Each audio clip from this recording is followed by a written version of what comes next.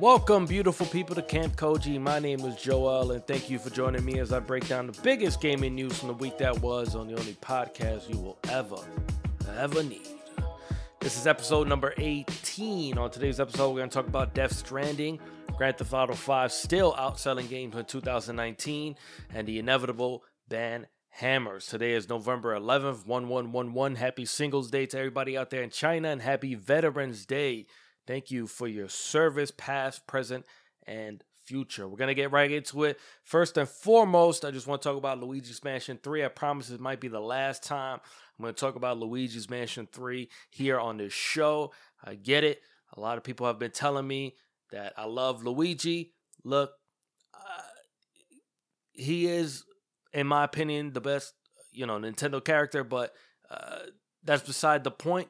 Let's just talk about the game itself. I was able to finish it, got through all 15 levels of the mansion, and look, I gotta say, this is still, in my opinion, one of the best Switch games that exist on the system. It's very different from anything else that's on there. I talked about it a little bit last week about the animations, the music, just the charm of it. If you can't play this game without smiling, you must be an extremely cold-hearted person, because it's very, very hard to get through this game without a laugh or cracking a smile. But I was able to get through it. There are still kind of achievements. You can go back to each floor and get the booze and things like that. So it's something I plan on doing probably a little bit further in the future. But for right now, the game that I'm playing is Death Stranding. So Death Stranding I picked up on, I started playing on Thursday. I was able to get a day before release date. And it's one of the few games that I read the reviews on it before the game actually released. I'm personally the type of person, I just really don't put a lot of weight into reviews, whether it's film, whether it's music, whether it's video games. I usually rely on my own personal taste and my personal opinion for going out and getting something.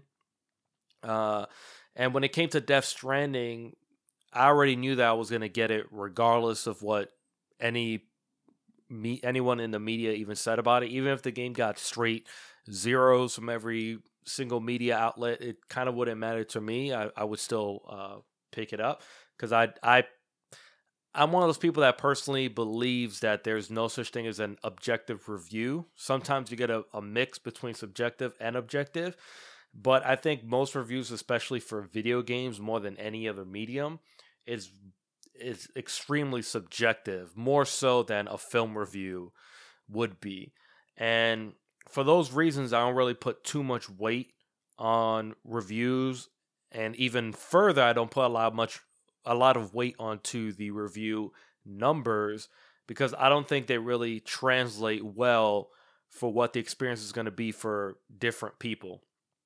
And there's no game that, to me, has had such a large difference between people who love it and people who don't love it, or people who hate it, than a game like Death Stranding. Death Stranding is really, you love it or you hate it. You're into the main core loop of the game, or you're instantly bored by it and you're not going to pursue finishing the game at all.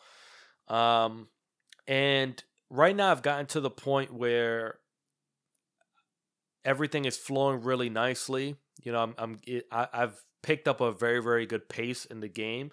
So it's been a lot more engaging than the first 5 to 10 hours were. And a lot of the reviews that came out suggested that the first 10 hours, you have to kind of get through that before the game kind of begins to open up.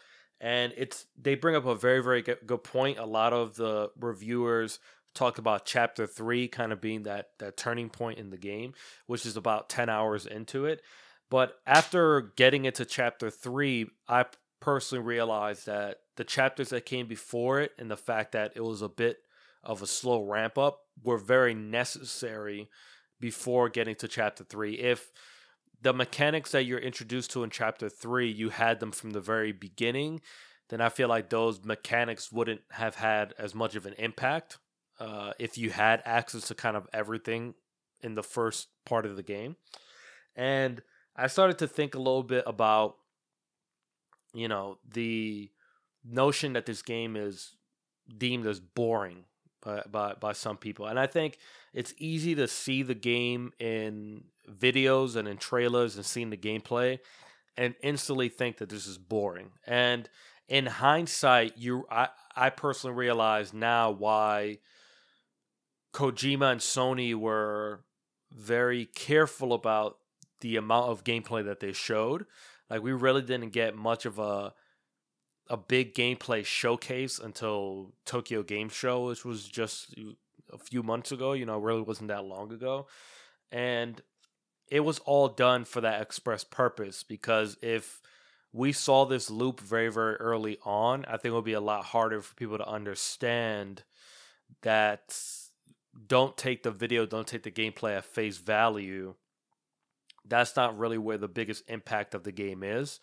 But I think also Sony and Kojima missed an opportunity to do a better job of explaining the online component of the game, because it is the best part of the game, is the online interactivity, or the quote unquote strand gameplay that the game has. So before I talk about that, I want to talk about a couple things that I do think that the game does really well.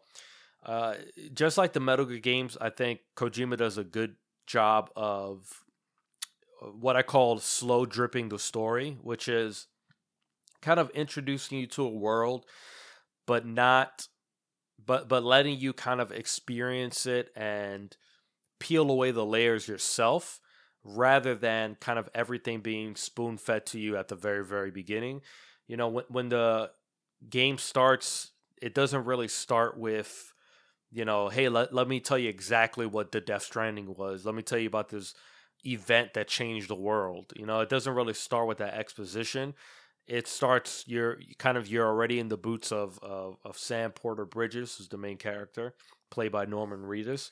And then from there, the game kind of opens up very, very slowly, and you can read additional information as you complete missions in order to learn a little bit more about Timefall and Chiralium and all this other stuff. So I personally like that approach about the story, where you might find yourself at one point like, man, I don't really know exactly what's going on.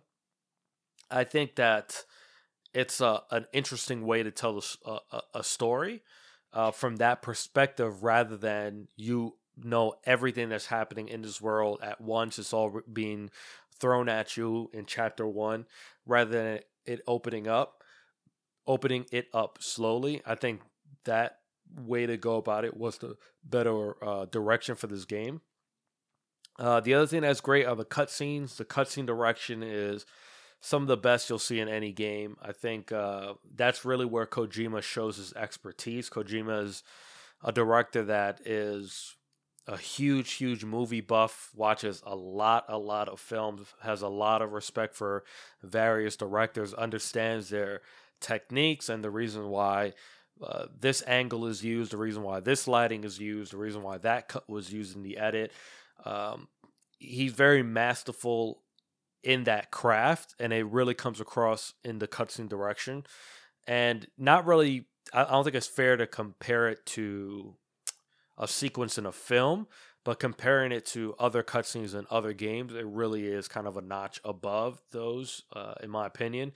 The dialogue, it's in some parts I felt like it could use some work, but I also do think that, number one, the voice acting is really good, the mocap is really on point, and all of it is really, really supported by the engine, which is the Decima engine that was created by the team at Guerrilla Games, known for Killzone, Horizon Zero Dawn. And as I'm playing this game, I'm thinking to myself, man, Horizon Zero Dawn 2 is just going to look absolutely mind-blowing, because this is what Death Stranding looks like on PS4 hardware. I can't imagine what Horizon Zero Dawn 2 is going to look like on the Decima engine on PlayStation 5. I mean, it's going to be absolutely mind-blowing. I'm playing on a regular PlayStation 4. I do not have a PS4 Pro, but the game looks amazing. Like, the environments are really, really good. I haven't really seen too much like pop in or clipping or any of those bad technical issues that you see in some games. And the technology really supports the cutscenes. The characters don't look super weird when they speak or they interact with one another. The only thing that's kind of weird in the character models to me personally are their teeth. There's some characters in the game where their teeth, I don't know, it sounds kind of weird, but it looks like their teeth are too big for their mouths. It sounds a little weird, but that's the only thing to me when I look at it. I was like, man, there's something really off with the teeth. But the eyes and the wrinkles in the skin, there's a lot of details that come across during the cutscenes that really kind of engross you and put you in it. So that part of it is good. The bad about the cutscenes is that there are definitely just too many of them. Within the first hour of the game, you probably only play maybe 10 or 15 minutes, and the rest of it is all cutscenes. And I think by now, Kojima, having directed so many games, I think Kojima has to become better at expanding a story within gameplay parameters. Like the unique thing about our medium, this medium that we love, video games, is that it's unlike any other medium in terms of film, music, literature. The difference is that the stories that are crafted by these teams of people, these writers and these directors, it's our story to control. We are inside of that world. That's what makes video games so unique. And anyone who's a gamer understands fully the appeal of that type of medium. And I think when it comes to the terms of Death Stranding, and even thinking the past of the Metal Gear Solid games, when they're so heavy on cutscenes, a lot of that can be achieved by just keeping it in the in-game engine and having characters in an enclosed space where I can still walk around and feel like I'm interacting and part of the dialogue, rather than having to set my control down and just watch what happens. Sometimes those cutscenes are very necessary for big set pieces and to really get across the emotions of a character. But there were a lot of points that I was playing, especially in those first few hours, where I was just like, man, that cutscene could have easily been chopped down from 10 minutes down to 5 minutes and gotten the same exact point across. So sometimes these cutscenes, in my opinion, can get really to the point of being over-directed and over-edited, where you could have gotten the same point across in half the time that you did. And outside of that, the appeal of the game, in my opinion, is what they're calling the quote unquote the Strand gameplay, which is what Kojima is saying. This is the genre that I have created, and it's a little bit hard for me to go out on a limb and say give Kojima the utmost credit for this gameplay mechanic, because we've seen video games in the past kind of play on something like this. Most commonly, a lot of people bring up Dark Souls, for example, where it's an asymmetric online experience where we are able to interact with each other, just not in kind of real time, for example. But I think what Kojima did was he took that idea and he really expanded it and made it kind of the backbone of the game. And this was the opportunity I feel like Sony failed to really get across in their marketing, was the Strand gameplay and how unique and kind of the appeal of it. Because once you're playing the game, you realize how cool it is. The fact that you're trying to get from point A to point B, and you're seeing these other things that people have created that you are utilizing, you are using, such as a ladder or a rope or a generator to charge your bike, for example. Anything that you build can be used by other players, but the way that the game does it is very smart.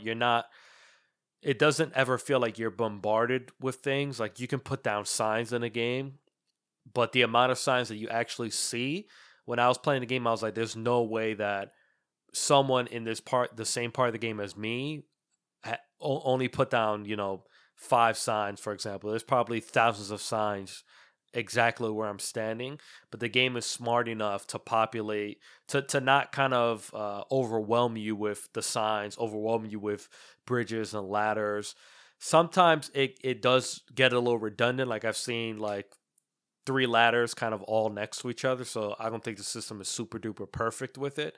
And then every time you use something, the person who second down gets a like, and then you can use the touchpad to like it.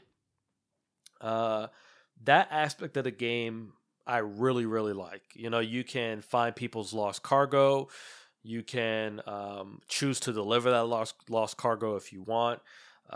You can put items into a shared locker that you're not using anymore, and you can put cars in the garage that other people can use, and it does bring on this feeling that I've never really felt in another game, of actually kind of sharing the same space with other people in a single player game. It's a little hard to explain um if you're not really playing the game, but it all really really works together because the way that it's implemented is very very smart.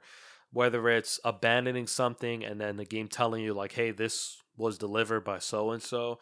One example that I recently ran into is that the game has exoskeletons. They have a power one for speed. That speed allows you to run faster, power allows you to carry more things.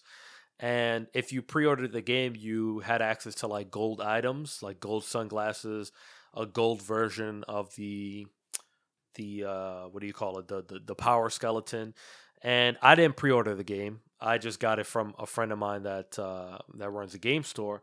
And so I didn't have access to any of the gold skeletons, and I was at one of the what they call knots, or one of the cities, and I looked inside the share locker and there was a gold skeleton. I was like, oh cool, it's a gold skeleton. I I'm not sure if there's any way to access it in the game if you didn't pre-order it, but the person that pre-ordered it put their version 1. I'm guessing they built a version 2 of the gold skeleton.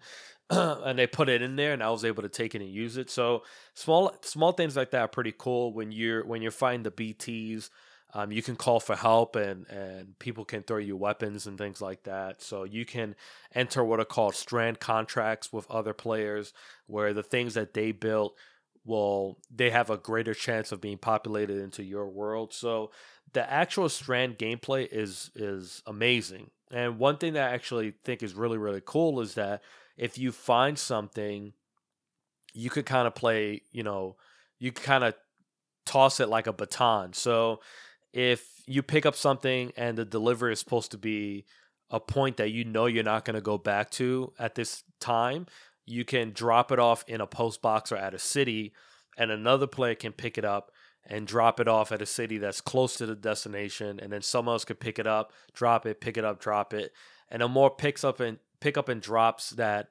package goes through, the more likes that are created and shared amongst the people that we're delivering and helping that package to move along. So things like that are actually really really exciting. It is one of those things that when you play, like, okay, this is a unique experience.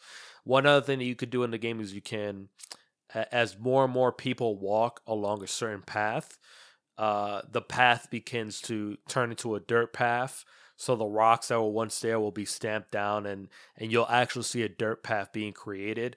You can use resources to build roads. So once I got access to a truck, I realized like, oh, there's a lot of metal, and I think the other material, ceramic, I think it is, to build the roads. And I got a truck and I just loaded it up with a bunch of metal ceramic, and I started driving to like 3 different points that were to build a road, and everyone has to kind of contribute resources in order for the road to be built. But I just started driving the truck because I was on my way to the destination. I was like, you know what, let me park the truck right here. Let me give as much metal ceramic as I can get in order for us to build this road as quickly as possible. And it's kind of that collaboration that you're hoping that other people playing the game in, I mean, who knows where, somewhere in the world, is is seeing that being done, and they say, you know, I could do the same. Let me go back to this place. Let me get these materials and drop them off so we can get this road built, because they know that it'll be not only just easier for them, but it'll make the game easier for so many other people. So that aspect of the game, I will say, is awesome, and it's something that I do hope other games do. I'm a I'm a very introverted type of person, and I do play multiplayer games, but I enjoy single player games, especially at the end of my day. If I've had a, you know, at the end of the game, at the end of the day when you're exhausted, and you just want to relax. For me, relaxing is not playing, Call of Duty, or any edge of your seat shooter or anything that's multiplayer. Even if it's with people I consider really, really good friends, I know I'm gonna have fun. It's more about the aspect of communicating and having to use up even more of my energy. Sometimes in order to recharge, I just want to be able to play a single player game, go at my own pace. And this multiplayer aspect in this game is like the introvert's multiplayer dream, which is you're interacting with other players, you're collaborating with other players, but there's no need to spend that much energy in planning or in communication, for example.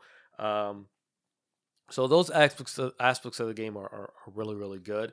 As I play it, though, the one thing I look at is I can understand why people wouldn't like the game. I'm really, really enjoying it. Like when I get to a destination, I always see what's in the share locker. I always say to myself, okay, if I'm going to that city, what's going to that city? Now that I have a truck, it's like, I'm loading up like 15 packages.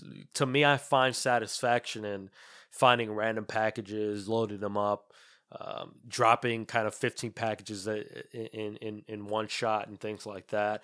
I like the challenge of being met with a mountain and knowing that you can't get over it, and trying to find another path, or looking on the map to see if someone has been there before and they put down a ladder or a rope that you can use, or getting through a part that was tough, connecting the network and then going back and saying, you know what, if I had a rope, that would have been easier. So let me lay down a rope. So if someone else is coming through here, they can get that rope and I'll make their path a lot easier for them. Those are the things that appeal to me. And that's why I tend to look at this game as one of the worst to read reviews on, because I don't think it's very easy for reviewers to be objective for this type of game. You have to be subjective with Death Stranding. Either you like it or you don't, and that's going to come across in your review. So if someone reviewed this game very low or they didn't recommend it, it's not because they're a bad reviewer, as some people tend to look at it. It's just it wasn't their type of game, and that's okay. You have to be kind of okay with that. Now, there was a little bit of a controversy that came up about the game. In Death Stranding, there are different cameos. So within the game and within the world, a lot of people have become what are called preppers, kind of quote unquote doomsday preppers, which are people that chose to live underground because of the BTs. And your job is to connect these people into the network and kind of make them understand that together we're stronger. And that's kind of, one of the essential themes of the game, even with the Strand gameplay. One of the cameos in the game is by someone named Hirokazu Hamamura, who used to be Famitsu's editor-in-chief and is now the president of the magazine's publisher, Enterbrain. Now, he is a person in the game that goes by the name of the Collector. I know where he's located in the game, but I haven't actually gone to this person myself.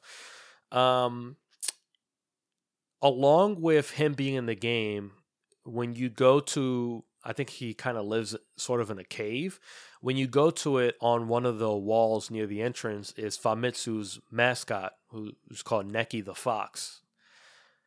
Neki the Fox. So for those that don't know, Famitsu is one of Japan's biggest gaming publications, and they're known for their 10 out of 10 review scores that not many games have gotten. Only 26 games have received perfect Famitsu scores. The issue and the controversy that's popping up is that Death Stranding was one of those games that received a perfect score. It received all 10s. Now, it doesn't take a genius to realize that this is sort of a conflict of interest. If the president of the magazine's publisher is inside of the game, the mascot is inside of the game, they probably shouldn't be allowed to review it, or if they review it, in their review they should state that our president and our mascot are present inside of the game. That disclaimer is not in their review. So a lot of people in Japan are upset. They think it's gross. They think it's disgusting that someone is reviewing the game and is actually inside of the game. It's similar to, let's say, if a reviewer at Pitchfork that reviewed Kanye West, Jesus is King album, was also in one of his skits on the album, or was in the intro, for example. If he gave Jesus is King a perfect score, we'll be sitting here saying, wait a minute, hold on a second. So this guy's in Jesus is King's intro, and now just gave Jesus is King a perfect score. Like, how is that not a conflict of interest? It absolutely 100% is. The issue is that for Famitsu, a lot of people, I think, especially here in the West, don't really trust Famitsu's reviews. And I personally don't trust Famitsu when it comes to Kojima games. So 26 games have received perfect Famitsu scores. That's it. Only 26. And I think Famitsu has been reviewing games since the 80s. And only 26 games have received perfect scores.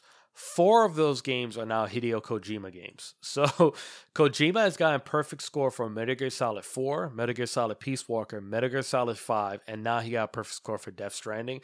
I don't think it takes a genius to think that, I mean, come on. Like, there's no way that these scores are not being manipulated. Like, how is it possible that Metal Gear Solid 4 got a perfect score, but then Metal Gear Solid for the PlayStation 1 didn't get a perfect score? And then once you look at Famitsu's other scores, I mean, I've never really trusted the publication. Nintendogs has a perfect score. Super Smash Bros. Brawl for the Wii has a perfect score. I mean, come on. Like, we know how ridiculously bad Super Smash Bros. Brawl is on the Wii. Most people would rather play Super Smash Bros. 64 than play Brawl for the Wii. Like, let's be honest. That is not a 10 out of 10 type of experience. So I think people in Japan have the right to question it, but the issue is not really questioning, how is it that they're in the game? The issue is more that what's going on with Famitsu and Hideo Kojima. I mean, like I said, a lot of gamers here in the West don't really trust Famitsu. I don't think anyone here in the USA says to themselves, you know what, I'll wait to hear what Famitsu has to say. Nobody here in the West ever says that. I think Famitsu has a very long kind of history of probably not being the best reviewers within the industry. So I don't think it's something that really is gonna, you're gonna see cancel culture hit back at Famitsu or Hideo Kojima, or hashtag cancel Famitsu happening here in Twitter in the West, because I think people simply don't care. They've turned their backs on Famitsu kind of a quite some time ago. And as I said, I'm enjoying Death Stranding. I understand why people wouldn't like it. There are weaknesses to the game, in my opinion. Combat is definitely one of them. I hate any type of combat in the game. I think Kojima kind of, built up the BTs a little bit more, or the beached things. And when you get to those portions of the game, I hate it. It kind of really puts a stop to the pace of the game. You have to crouch. You have to stay quiet. You have to hold your breath. It's gotten to the point where actually I would rather have a BT touch me. Once a BT touches you or detects you, they kind of bring you under the ground. They drag you. And then you have to fight a giant tar monster for whatever reason, like a giant whale or something that looks like a giant spider. Throw a couple of grenades. They die. You get a lot of a resource called chiral crystals. So to me, most of the time when I'm up to a point where there's BTs, instead of sneaking, I'll park my vehicle far away. I'll put all my packages down. I'll let a BT take me, and then I'll just go ahead and destroy the monster, because it's isn't that hard. It's just more tedious than anything. But the combat in the game is just not really good. And it's almost to the point that when I get into combat in the game, I almost ask myself, why does this game even have combat? Like sometimes it's like, I think the game would have been just fine without this type of conflict. Maybe some other type of mechanic could have been introduced. Um, but I personally don't like it. But Death Stranding is one of those games where I say to myself, this is why I don't like review scores. I don't like scores. I don't like numbers. I don't like Metacritic. I don't like OpenCritic. I don't like Rotten Tomatoes. I don't like any of these aggregating sites that turn reviews into numbers, because it tells people that it's okay to not read. It's okay to not understand a person's opinion. It's okay to not understand that this is one person's viewpoint on this particular game or this particular book or this particular film. This is one person's taste. I don't think reviews can be completely objective. I think certain things can be objective. I think it's simple. It's easy to go into Death Stranding and objectively say the graphics are good or the graphics are bad. The tech part of it is good. It's bad. There's a lot of clipping. There's a lot of glitches. There's a frame rate issue. Those technical things can be very, very objective, but what you take away from Death Stranding, whether you're really tied into a story, whether you realize like, man, there's metaphors up the wazoo, whether you think some things are kind of stupid, like the game is, is a metaphor for social media. Like it's very, very apparent once you play the game. The mules, the people who purely go after your packages are addicted to oxytocin. They're addicted to the high that comes from delivering a package. Like, it's a metaphor for people that steal memes and repost it and they get a high off of the likes and things like that. Like, I get it, but it's also like so heavy-handed is ridiculously kind of stupid in my opinion, that we just choose to accept that there's a group of people inside of this world that are addicted to delivering packages. Like, what? There's people that are addicted to hoarding packages. Like, okay. So all of those are going to be differences of opinions, which is why if you're thinking about purchasing a game, read reviews. Don't just go by the score. If you're thinking to yourself, if you're going to visit Miami, don't Google best burger places in Miami. See one article that says #1 Super Burger in Miami and say to yourself, well, that's got to be the best burger in Miami, so let me go and do it. There's a lot of these things that have been constructed in a certain way of like speed over substance, where it's like, just read the number, if this is good. Like, obviously, if the burger place 1 through 10 is number 10, that obviously means that burger place is absolutely disgusting and gross, and you should go to either #1, 2, or 3. Read. People, read. Reading is fundamental. Okay, you can't spell fundamental without fun. Fun is in the word. Okay, read. Reading is good for you. Now, before we move on, I've been talking a lot about Death Stranding, but I have to bring something up that Hideo Kojima said. I'm a Kojima fan, right? I do like the Metal Gear games. Metal Gear Solid is still one of my favorite games of all time. Metal Gear Solid on the PlayStation 1. But I think there are a lot of artists in our timeline here on Earth that get to the point of arrogance where you have to step back and say, this is ridiculous. Anyone who knows me knows that I don't stan anything or anyone. I'm a huge consumer of hip hop music, but if you're my favorite artist and you do something that I don't like, that I think is trash, that I think is bad compared to the discography that came before it, I'm not going to be bothered to express my opinion and say, nope, that was bad. Let's move on. Whether it was something that I personally didn't like about it or something that I think is just bad compared to what came before it. And I would say the same thing about Death Stranding if I didn't like it. There's a difference. I do like it. But there's certain times that people that you are a fan of or that you admire their work, you have to be able to set that aside and say, wait, hold on a second. That's not right. So I used to be a big Kanye West fan. When Kanye West goes everywhere in the world and says he's the greatest thing to happen to the world since sliced bread. He's the next Jesus. He's the next Steve Jobs. He's the modern day Da Vinci, Michelangelo, bigger than God, the world's greatest genius, in the past 100 years. I don't understand how anybody can look at another human being talk like that and not think to themselves, no. I'm not vibing with this. This is not what I'm here for. And Kojima said something this weekend that kind of got me to that point where I was like, man, let me just read the quote. The quote is, quote, "I have to say that the game received enthusiastic reviews, especially in Europe and Japan. Here in the United States, on the other side, we had stronger criticism. Maybe this is a game that is difficult to understand for a certain type of critic or audience. Americans are big fans of first-person shooters, and Death Stranding is not. It is flying higher. I always try to create new things, and disputes and discussions are fine, but it must be said that the Italians or the French have a different artistic sensibility that allows them to appreciate this kind of very original product." Jesus. Come on, man.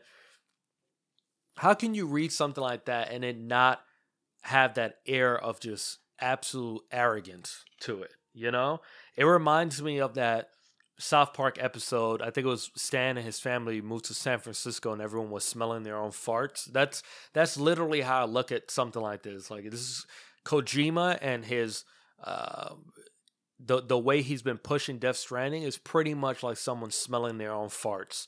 Because he's basically telling people like, oh, you know what? Come see me in 10 years, see me in 20 years. And you're going to come back and realize how much of a genius I was and how much of a genius the Strand genre is and things like that. Like, it's great to be, enthusiastic about your product. You should be, in my opinion. You should be your biggest cheerleader, but come on, man. This guy basically said, for us here in the U.S., our brains are too small to understand the artistic quality of Death Stranding. These words I would expect from like his Stan's mouths. I wouldn't expect it out of Kojima's mouth for him to say something like that. Because then that implies that if I were to look at reviews in Europe, that means that none of the reviews were bad, which is wrong. A lot of the reviews in Europe, Australia, there were bad ones. Same thing here in US, there were bad ones and there were good ones. Maybe he read that one IGN review. IGN, I think, gave it a 6.5 or a 6.8 and thought to himself, like, oh, well, that review represents all of USA. Obviously, all these people like are Call of Duties and shooting games and things like that. So obviously, they will enjoy this type of game. What? Like, when you think about the last few years and the games that have either sold well or been critically received, I mean, it's not a fair notion to say that all of them have been either first-person shooters or something that's completely violent or something like that. Minecraft is the biggest selling game that was created, that's primarily here in the U.S. You don't see it. I mean, look, man, if you look up to someone and you understand and you're an admirer for the things that they create, it doesn't excuse them from saying things like this. I'm not going to sit here and say, you know what, man, he does have a good point. We only like first person shooters here. Like, come on, man, that's BS, man. Like, if you're a person that likes a particular genre, you're probably not gonna like anything outside of that genre. But to kind of make a blanket statement and implying that, Death Stranding is not a first person shooter, is flying higher than what a first person shooter is, like, it implies that every first person shooter is just here's a gun, unnamed person that doesn't speak, go shoot things. Like, we all know first-person shooters, not every single one is like that. Half-Life is a very story-driven first-person shooter, for example. Like, I just thought it was so ridiculous when I read this. It's so completely arrogant. And like I said, it's literally smelling your own farts. And come on, man. I just hope that everyone out there, because I know I do have listeners outside of the U.S. I hope that everyone that's in the United States is able to keep up with this podcast. I know we all have tiny brains, but hopefully the introduction of the Strand genre will teach us to work together, put our tiny brains together in order to comprehend these big ideas that Joel talks about here on Camp Koji, or understanding everything else outside the medium outside of here in America. Come on, guys. We can't just eat burgers and hot dogs while shooting guns. We should be flying higher than that here in America. Okay, moving right along. Take-Two earnings call. Revenue from recurrent consumer spending grew 32% during the quarter that ended September 30th. In total, Take-Two made $317,386,000 from microtransactions during the 3-month period. I'm gonna read that one more time for the tiny American brains that are listening. I know we need to hear things, multiple times in order for us to process it here in the United States of America. Revenue from recurrent consumer spending grew 32% during the quarter that ended September 30th. That means in 3 months, over $317 million were spent in microtransactions. And this is exactly why we have no Grand Theft Auto 5 single-player DLC. This is why we're not getting Red Dead Redemption 2 single-player DLC. I think the market has spoken on behalf of Take-Two. And Take-Two understands, hey, we're in a business of making money. Single player DLC is not going to make us more money than multiplayer DLC. So we can expect more of this from any Take-Two property. And that includes NBA 2K. That's not going to stop. We're going to keep seeing microtransactions being pushed on things like Grand Theft Auto, the next Grand Theft Auto, whatever that may be, or the next Rockstar property. I can see Take-Two going forward, any game that's being created, like that's part of the initial pitch. Is like, okay, cool. This is a game about a rabbit who helps a turtle. First person shooter, of course, this is made in the USA. But what are the microtransactions? I think if you're gonna pitch a game to Take-Two, that's probably gonna have to be part of your plan. Is gonna be further revenue after the game comes out. Revenue from recurrent consumer spending accounted for 37% of Take-Two's total revenue during the period, $857.8 million. 37% of that was considered recurrent consumer spending, which is a fancy way of saying microtransactions or money you spend after you purchase the initial product. They also revealed that Red Dead Redemption 2 shipped 26.5 million copies. That number does not include the PC release, which just came out. These numbers were before the PC release. Borderlands 3 has reached 7 million copies sold in, which is pretty impressive. NBA 2K20 has sold in 6 million copies. Now to the juggernaut. Grand Theft Auto 5 has now shipped 115 million copies. Okay? Grand Theft Auto 5 is 6 years old.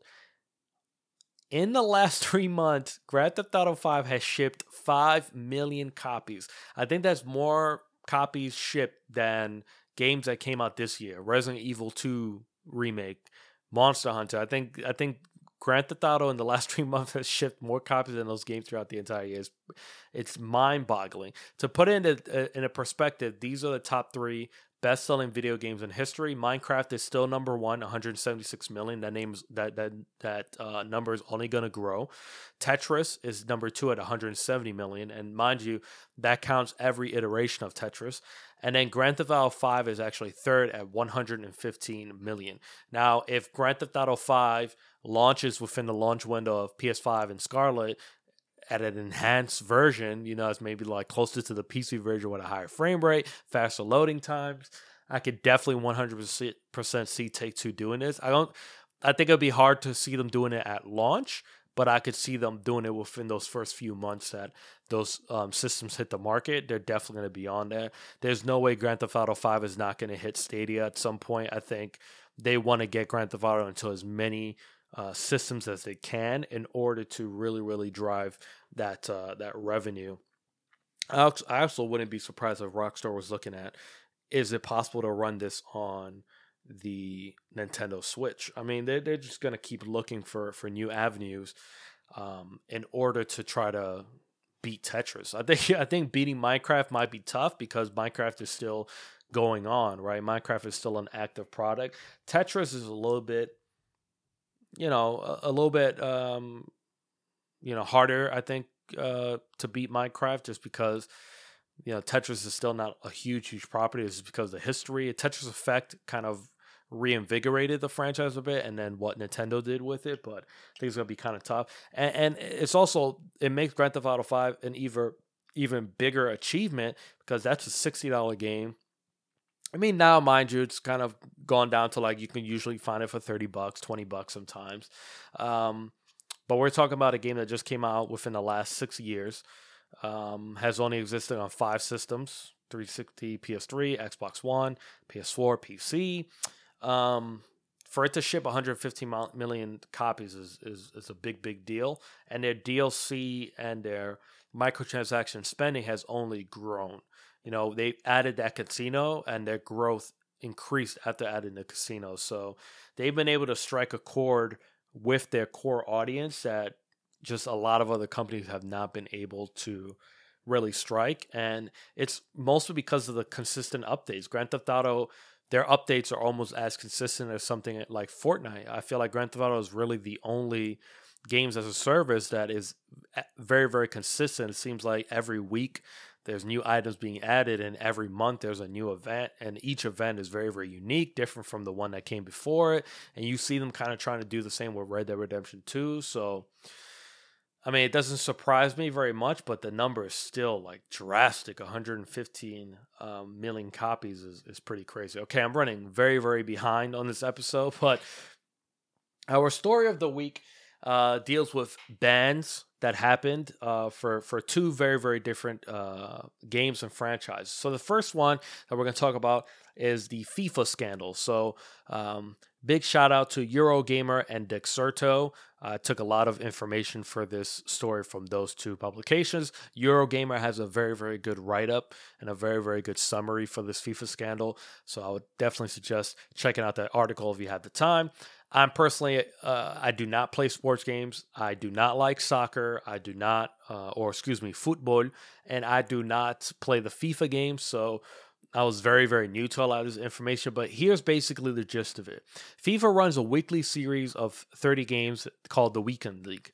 The Weekend League. The highest level players face each other to determine which in-game rewards those players received. The rewards are determined by players' win-loss records, not the quality of the opponent's face, and can range from in-game currency to items packs to special champions versions of cards. The cards are used for Ultimate Team, arguably the biggest money maker for EA in terms of microtransactions. Actually, it's not an argument. It is the biggest revenue that they make, that EA makes off of microtransactions, is card packs from Ultimate Teams.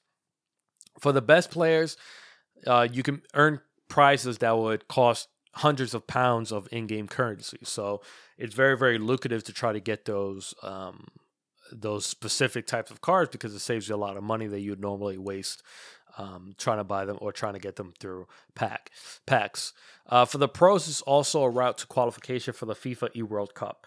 Now, there's a player. His real name is Nick Bartels. His handle is Run the Foot Market. He's a 21-year-old streamer and content creator. And on Sunday, 20th of October, Nick was on course to reach a top 100 ranking when the pivotal game of the weekend disconnected during the dying moments. This disconnection in FIFA is common. Sometimes it's EA, it's like server issues. But typically, it will be a loss for both players. However, there are apparently glitches in the game where a person can force both people to exit the game. It awards their opponent the loss, but because of the glitch, the person who caused the glitch will not take a loss. It won't be a blemish on their record. Nick Bartels thinks that this is what happened to him since he hasn't had a disconnect in 3 years. Now, the big controversy was following the loss, Bartels tweeted several screenshots that show pro players in the North American FIFA scene commenting on his run and conspiring to end it. Basically, there were a couple of players on a Discord channel that were talking about how good this guy was doing, obviously being very envious and conspiring together to end his run. He acquired screenshots from a friend, and his friend was part of what is being called the Dodging Discord. And the Dodging Discord was a server in which pro players conspired to avoid playing each other during the weekend league, leading to easier games. It doesn't take a genius to understand, or it doesn't take a European, I think even Americans will understand this, that's conspiracy. You're conspiring, this collusion. Basically, these players would get together and try to ensure that during the weekend leagues, they wouldn't play each other. They would only play other players. If I'm not playing the best people in the world, then there's a higher chance that I'm not going to take a loss. More wins means a higher chance for me to get these prizes and in-game items that cost a lot of money. Now, Bartel explains that the Discord, on top of that, they discussed stream sniping. Stream sniping, for those that don't know, is watching someone stream and try to matchmake at the same time that they matchmake to increase the chances that you'll go into their game and be able to watch their screen in order to find out what their strategies are in order to get a leg up on the competition. Bartel explains that also the Discord features most players in the higher tiers of FUT champions in the North America region. The Discord was started for North American players to play competitive games with each other to practice, but then it eventually devolved into what is being called the Dodging Discord. Now, EA acknowledged the existence of it. They imposed a 2-qualifier ban on one of the most successful FIFA players of all time. His name is Christopher NYC Chris Holly. And they said, quote, "The integrity of our tournaments is the utmost importance to us, and we monitor our competitions on and off the pitch to ensure fair play. We identify a player violated the EA Sports FIFA 20 Global Series Code of Conduct because they used an out-of-game Discord channel to dissuade players from competing against them. This competitor will receive an EA Sports FIFA 20 Global Series 2 qualifier suspension." Now, the issue with the suspension is that everyone else on the Discord has not received a suspension. It was kind of only this one player, which doesn't really make sense to me. Part of me wanted to laugh at this. And the reason why I wanted to laugh at this is because I looked at it as, man, how is it possible that people take the game this serious to start almost like a freaking scheme in order to manufacture their wins? Like, this is like backdoor, in the back of the meat market meetings, mob meetings to carve up territory kind of stuff. This is Jimmy Hoffa territory for a lot of these players, creating this Discord and coordinating in order to avoid each other. First of all, what a bunch of cowards, man. Like, this is what you get into competition for. This is what you go to these tournaments for. It's to play the best of the best, In order to be the best, you gotta beat the best, Or it's like Jordan said, I don't play this game to team up with other people. I play this game to beat the best, And to see something like this happen is just wrong. Like, why are you even playing competitively then if your aim is to avoid people in order to get prizes or whatever? The point of competition is for you to say, yes, I am the best, not, okay, I'm going to work with the other people that I think are the best, or they're better than me, or I'm scared of facing them because I might lose in order for me to get some FUT champion card or whatever this may be. And, apparently, Nick Bartels is claiming that this is not just happening in North America, it's also happening in Europe and Asia. These other leagues that play these FIFA games, that they've been doing the same. There are channels that exist where people work together to avoid each other. It doesn't seem that EA really has addressed the issue. They haven't really talked about, well, this is what we're doing in order to avoid that. We're going to monitor wins and losses a little bit more closely. They haven't made any of those announcements. So the way that I look at this, especially if it was only one person that was banned, I'm sure a lot of people are going to continue doing this, especially people from the European scene. Now that this is out there, there's probably a lot of people that play FIFA competitively. They said to themselves, wow, I didn't even think about that. And so we're probably going to see a lot more people doing this unless EA puts a stop to the bans. And this is a good segue into the next story, which is also talking about a ban. And the reason why it's a segue is because I want to talk about how important it is for companies to think about bans, impose the correct ones for the correct punishments at the correct time. So what happened with EA and FIFA is a perfect example of a bad ban. A ban that's not really going to affect change or not going to really stop people from committing the same, I really don't want to say crime, committing the same exploit. If you only ban one person, and in that Discord there were proven to be at least 6 other pros on there, then you're not setting a good example to scare other people from doing the same thing. What happened is the complete opposite with what happened with Fortnite. In Fortnite, there is a player whose name is Jarvis. He is a 17-year-old Fortnite competitive player who is a part of FaZe Clan. He goes by the handle FaZe Jarvis. Now, what this kid decided to do, he decided to download and use an aimbot and a wall hack. He then proceeded to make a 15-minute YouTube video of it, posted the 15-minute video YouTube to his 2.1 million subscribers. In the video, he doesn't provide links. He doesn't provide technical information on where to find these hacks, how to install the exploits. And throughout the video, he warns viewers not to use hacks. He says it throughout the video.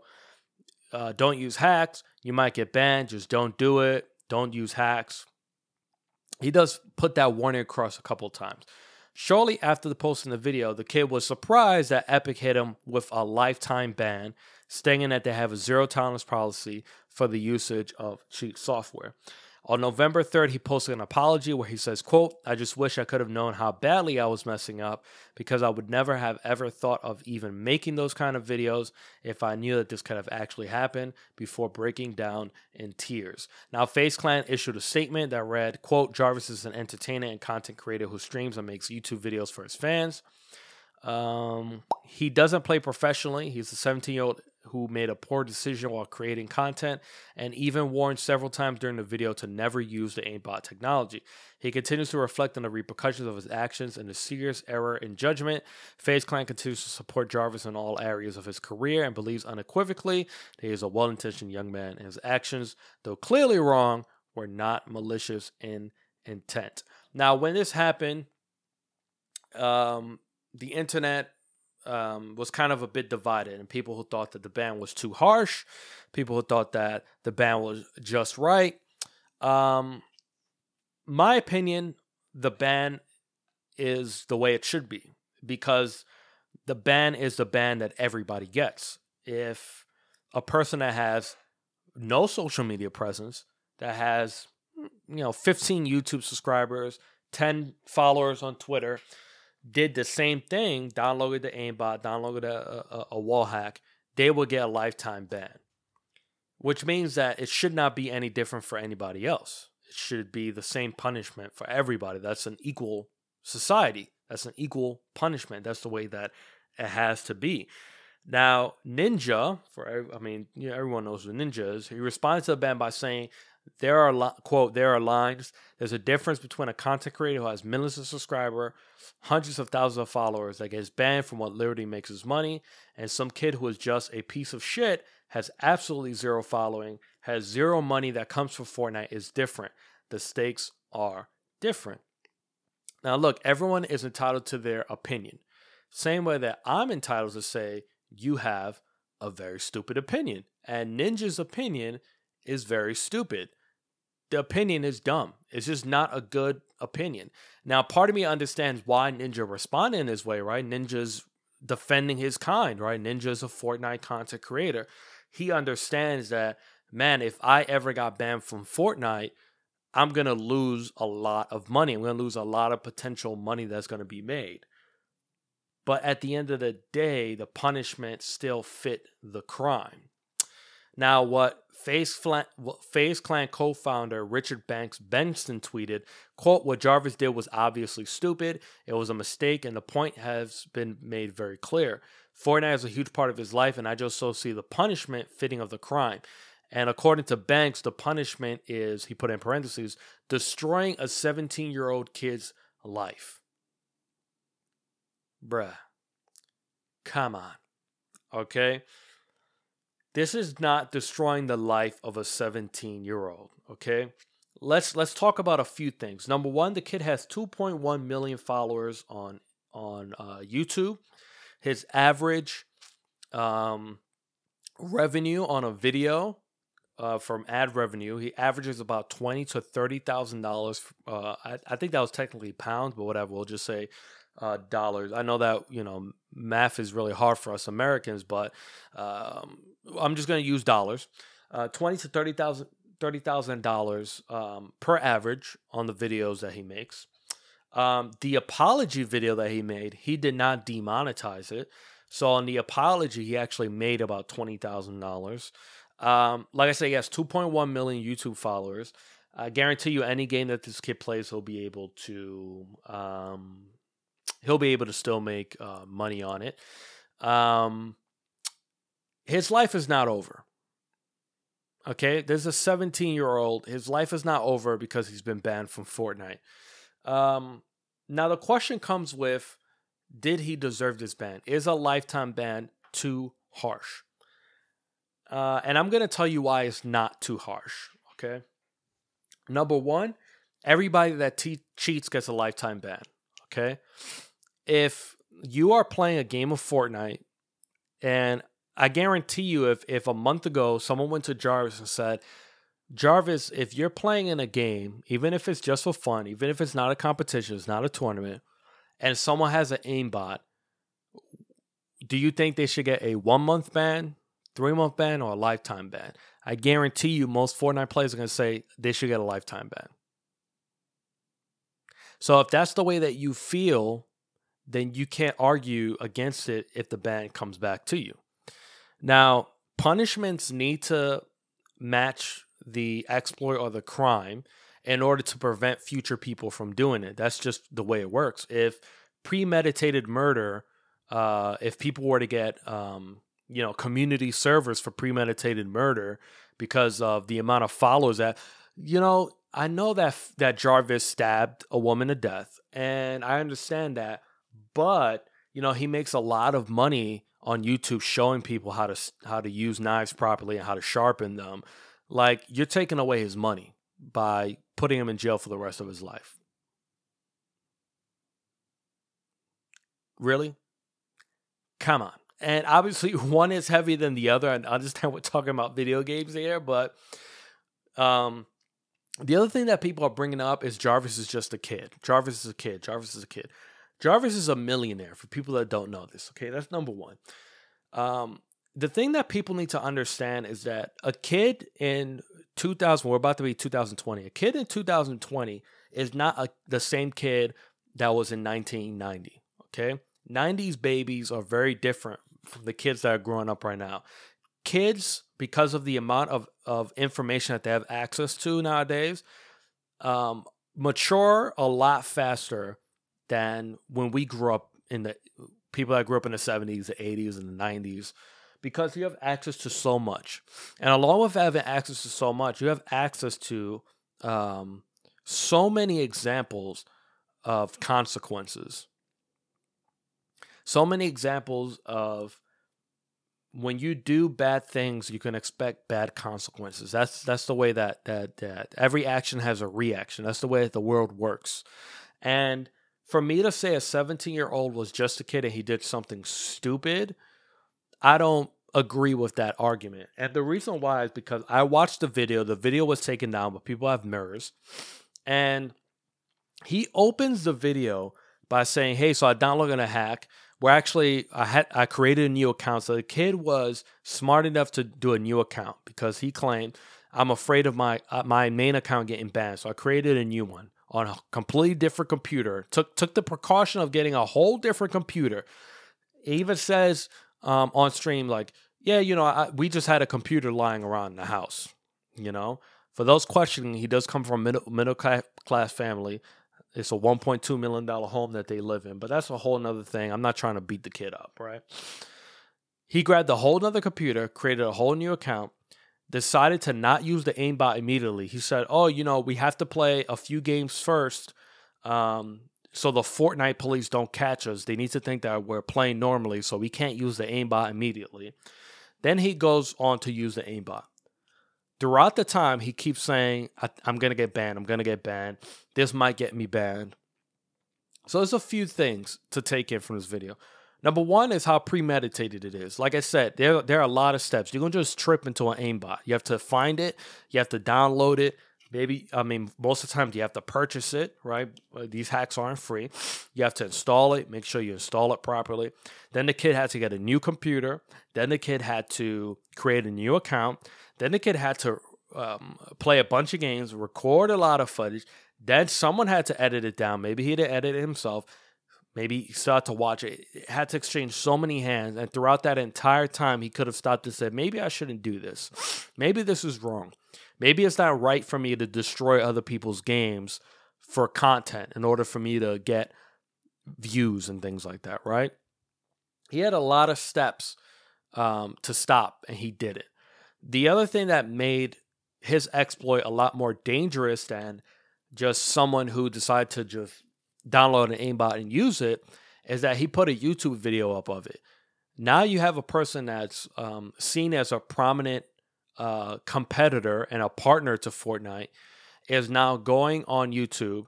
And yeah, he's not technically saying, hey, this is where you get the aimbot, this is how you download it.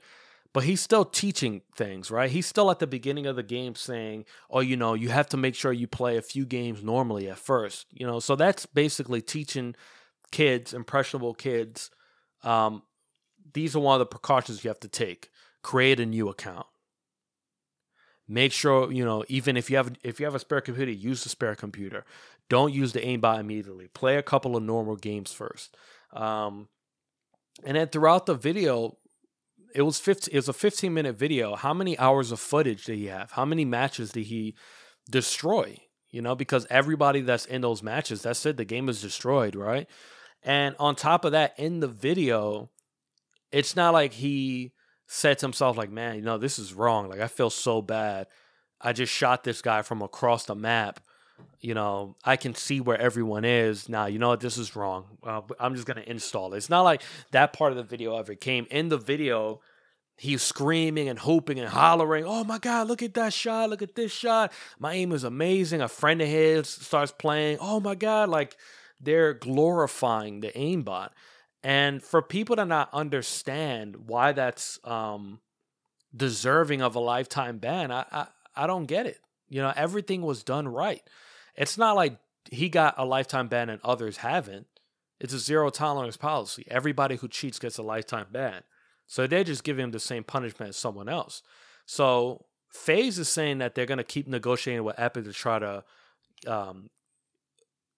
get them to lift the lifetime ban. Hell no. Epic should not lift lifetime ban, because the message that Epic is saying is that, oh, you know what? If you're big enough, you won't get the same punishment.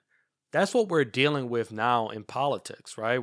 We deal with this a lot, where people in power, people that have money, have influence, and they don't get the same punishment that others do.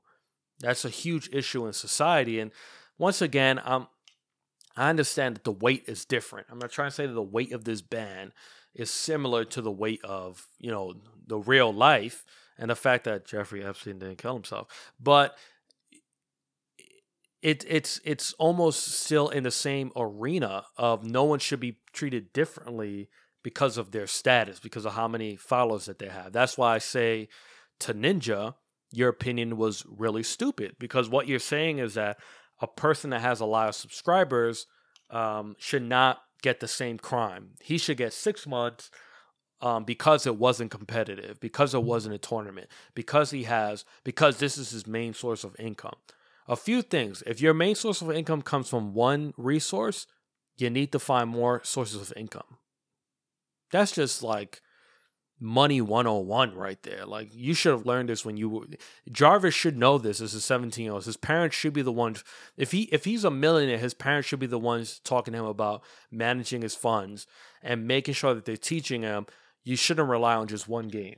If one game can destroy your career, if one platform can destroy your career by shutting down, then you're not doing a good job, right?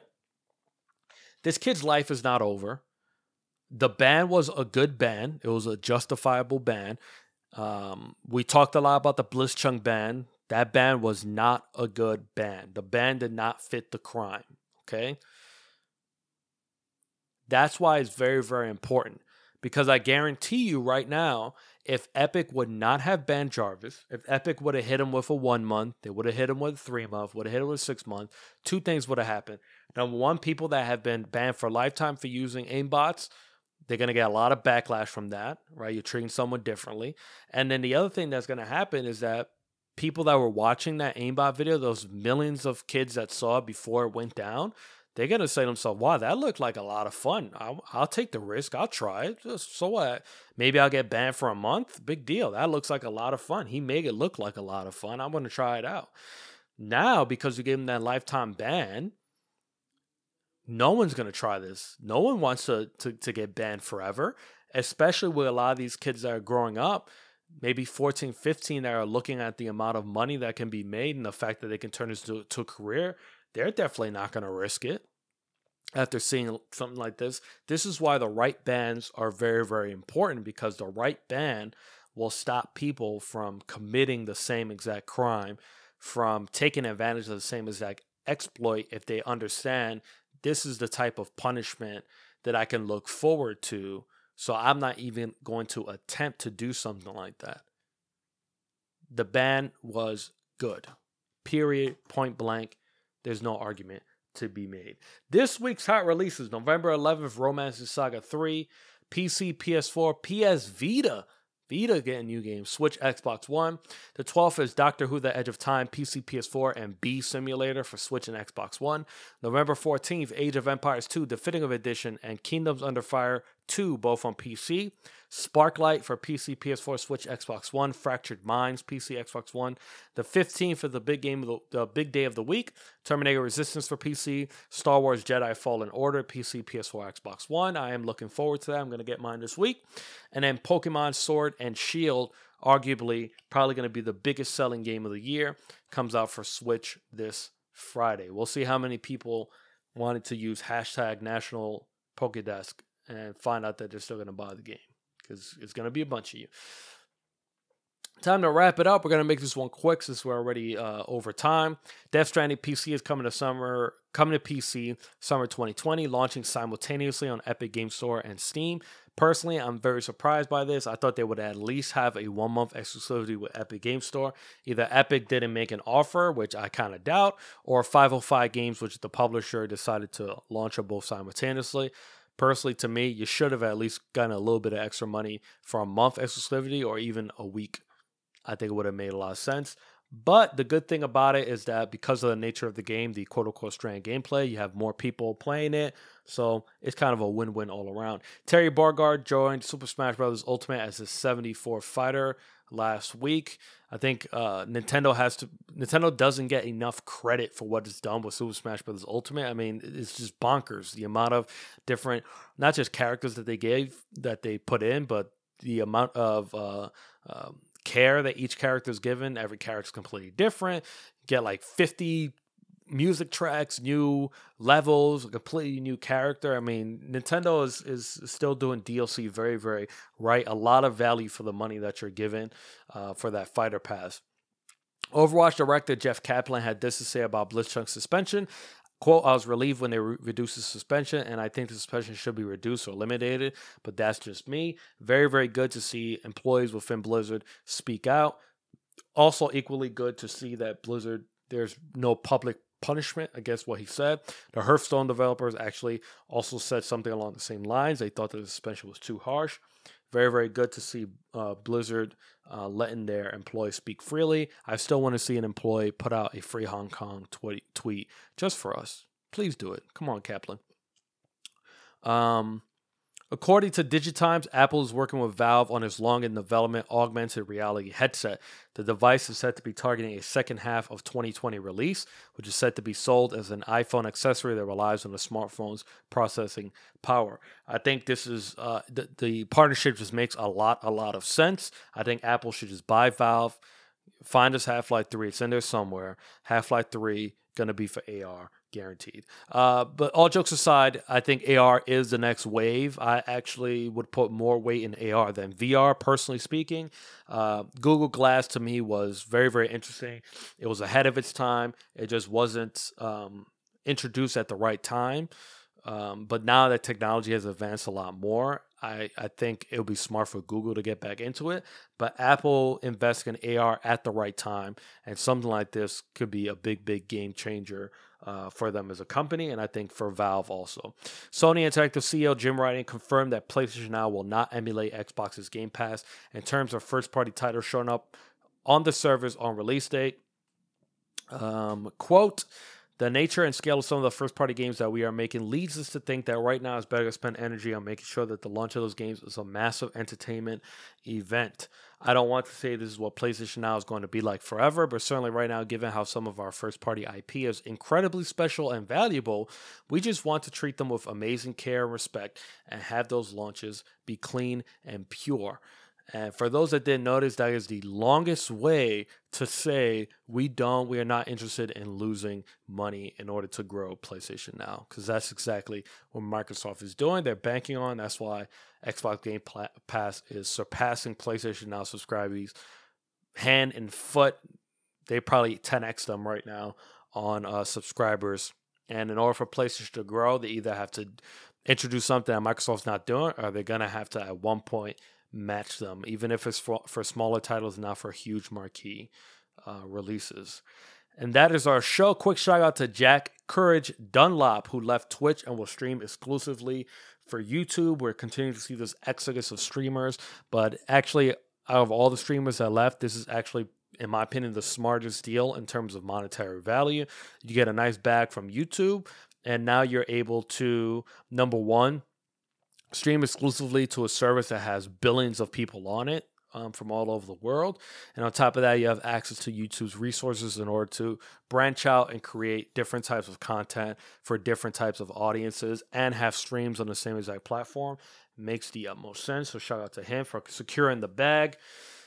And I think that's it. I think that was our show. A little bit longer than normal, but it had a lot to say. I know usually us Americans, we're really known as people that don't use many words, many different words. A lot of larger words and ideas fly above us. So sorry to Hideo Kojima. We will try better as a nation to do more than just play first-person shooters and eat cheeseburgers. So thank you guys so much for joining me. Please follow us on Twitter and Instagram at Camp Koji for future updates. Once again, my name is Joel, and I will see you next week.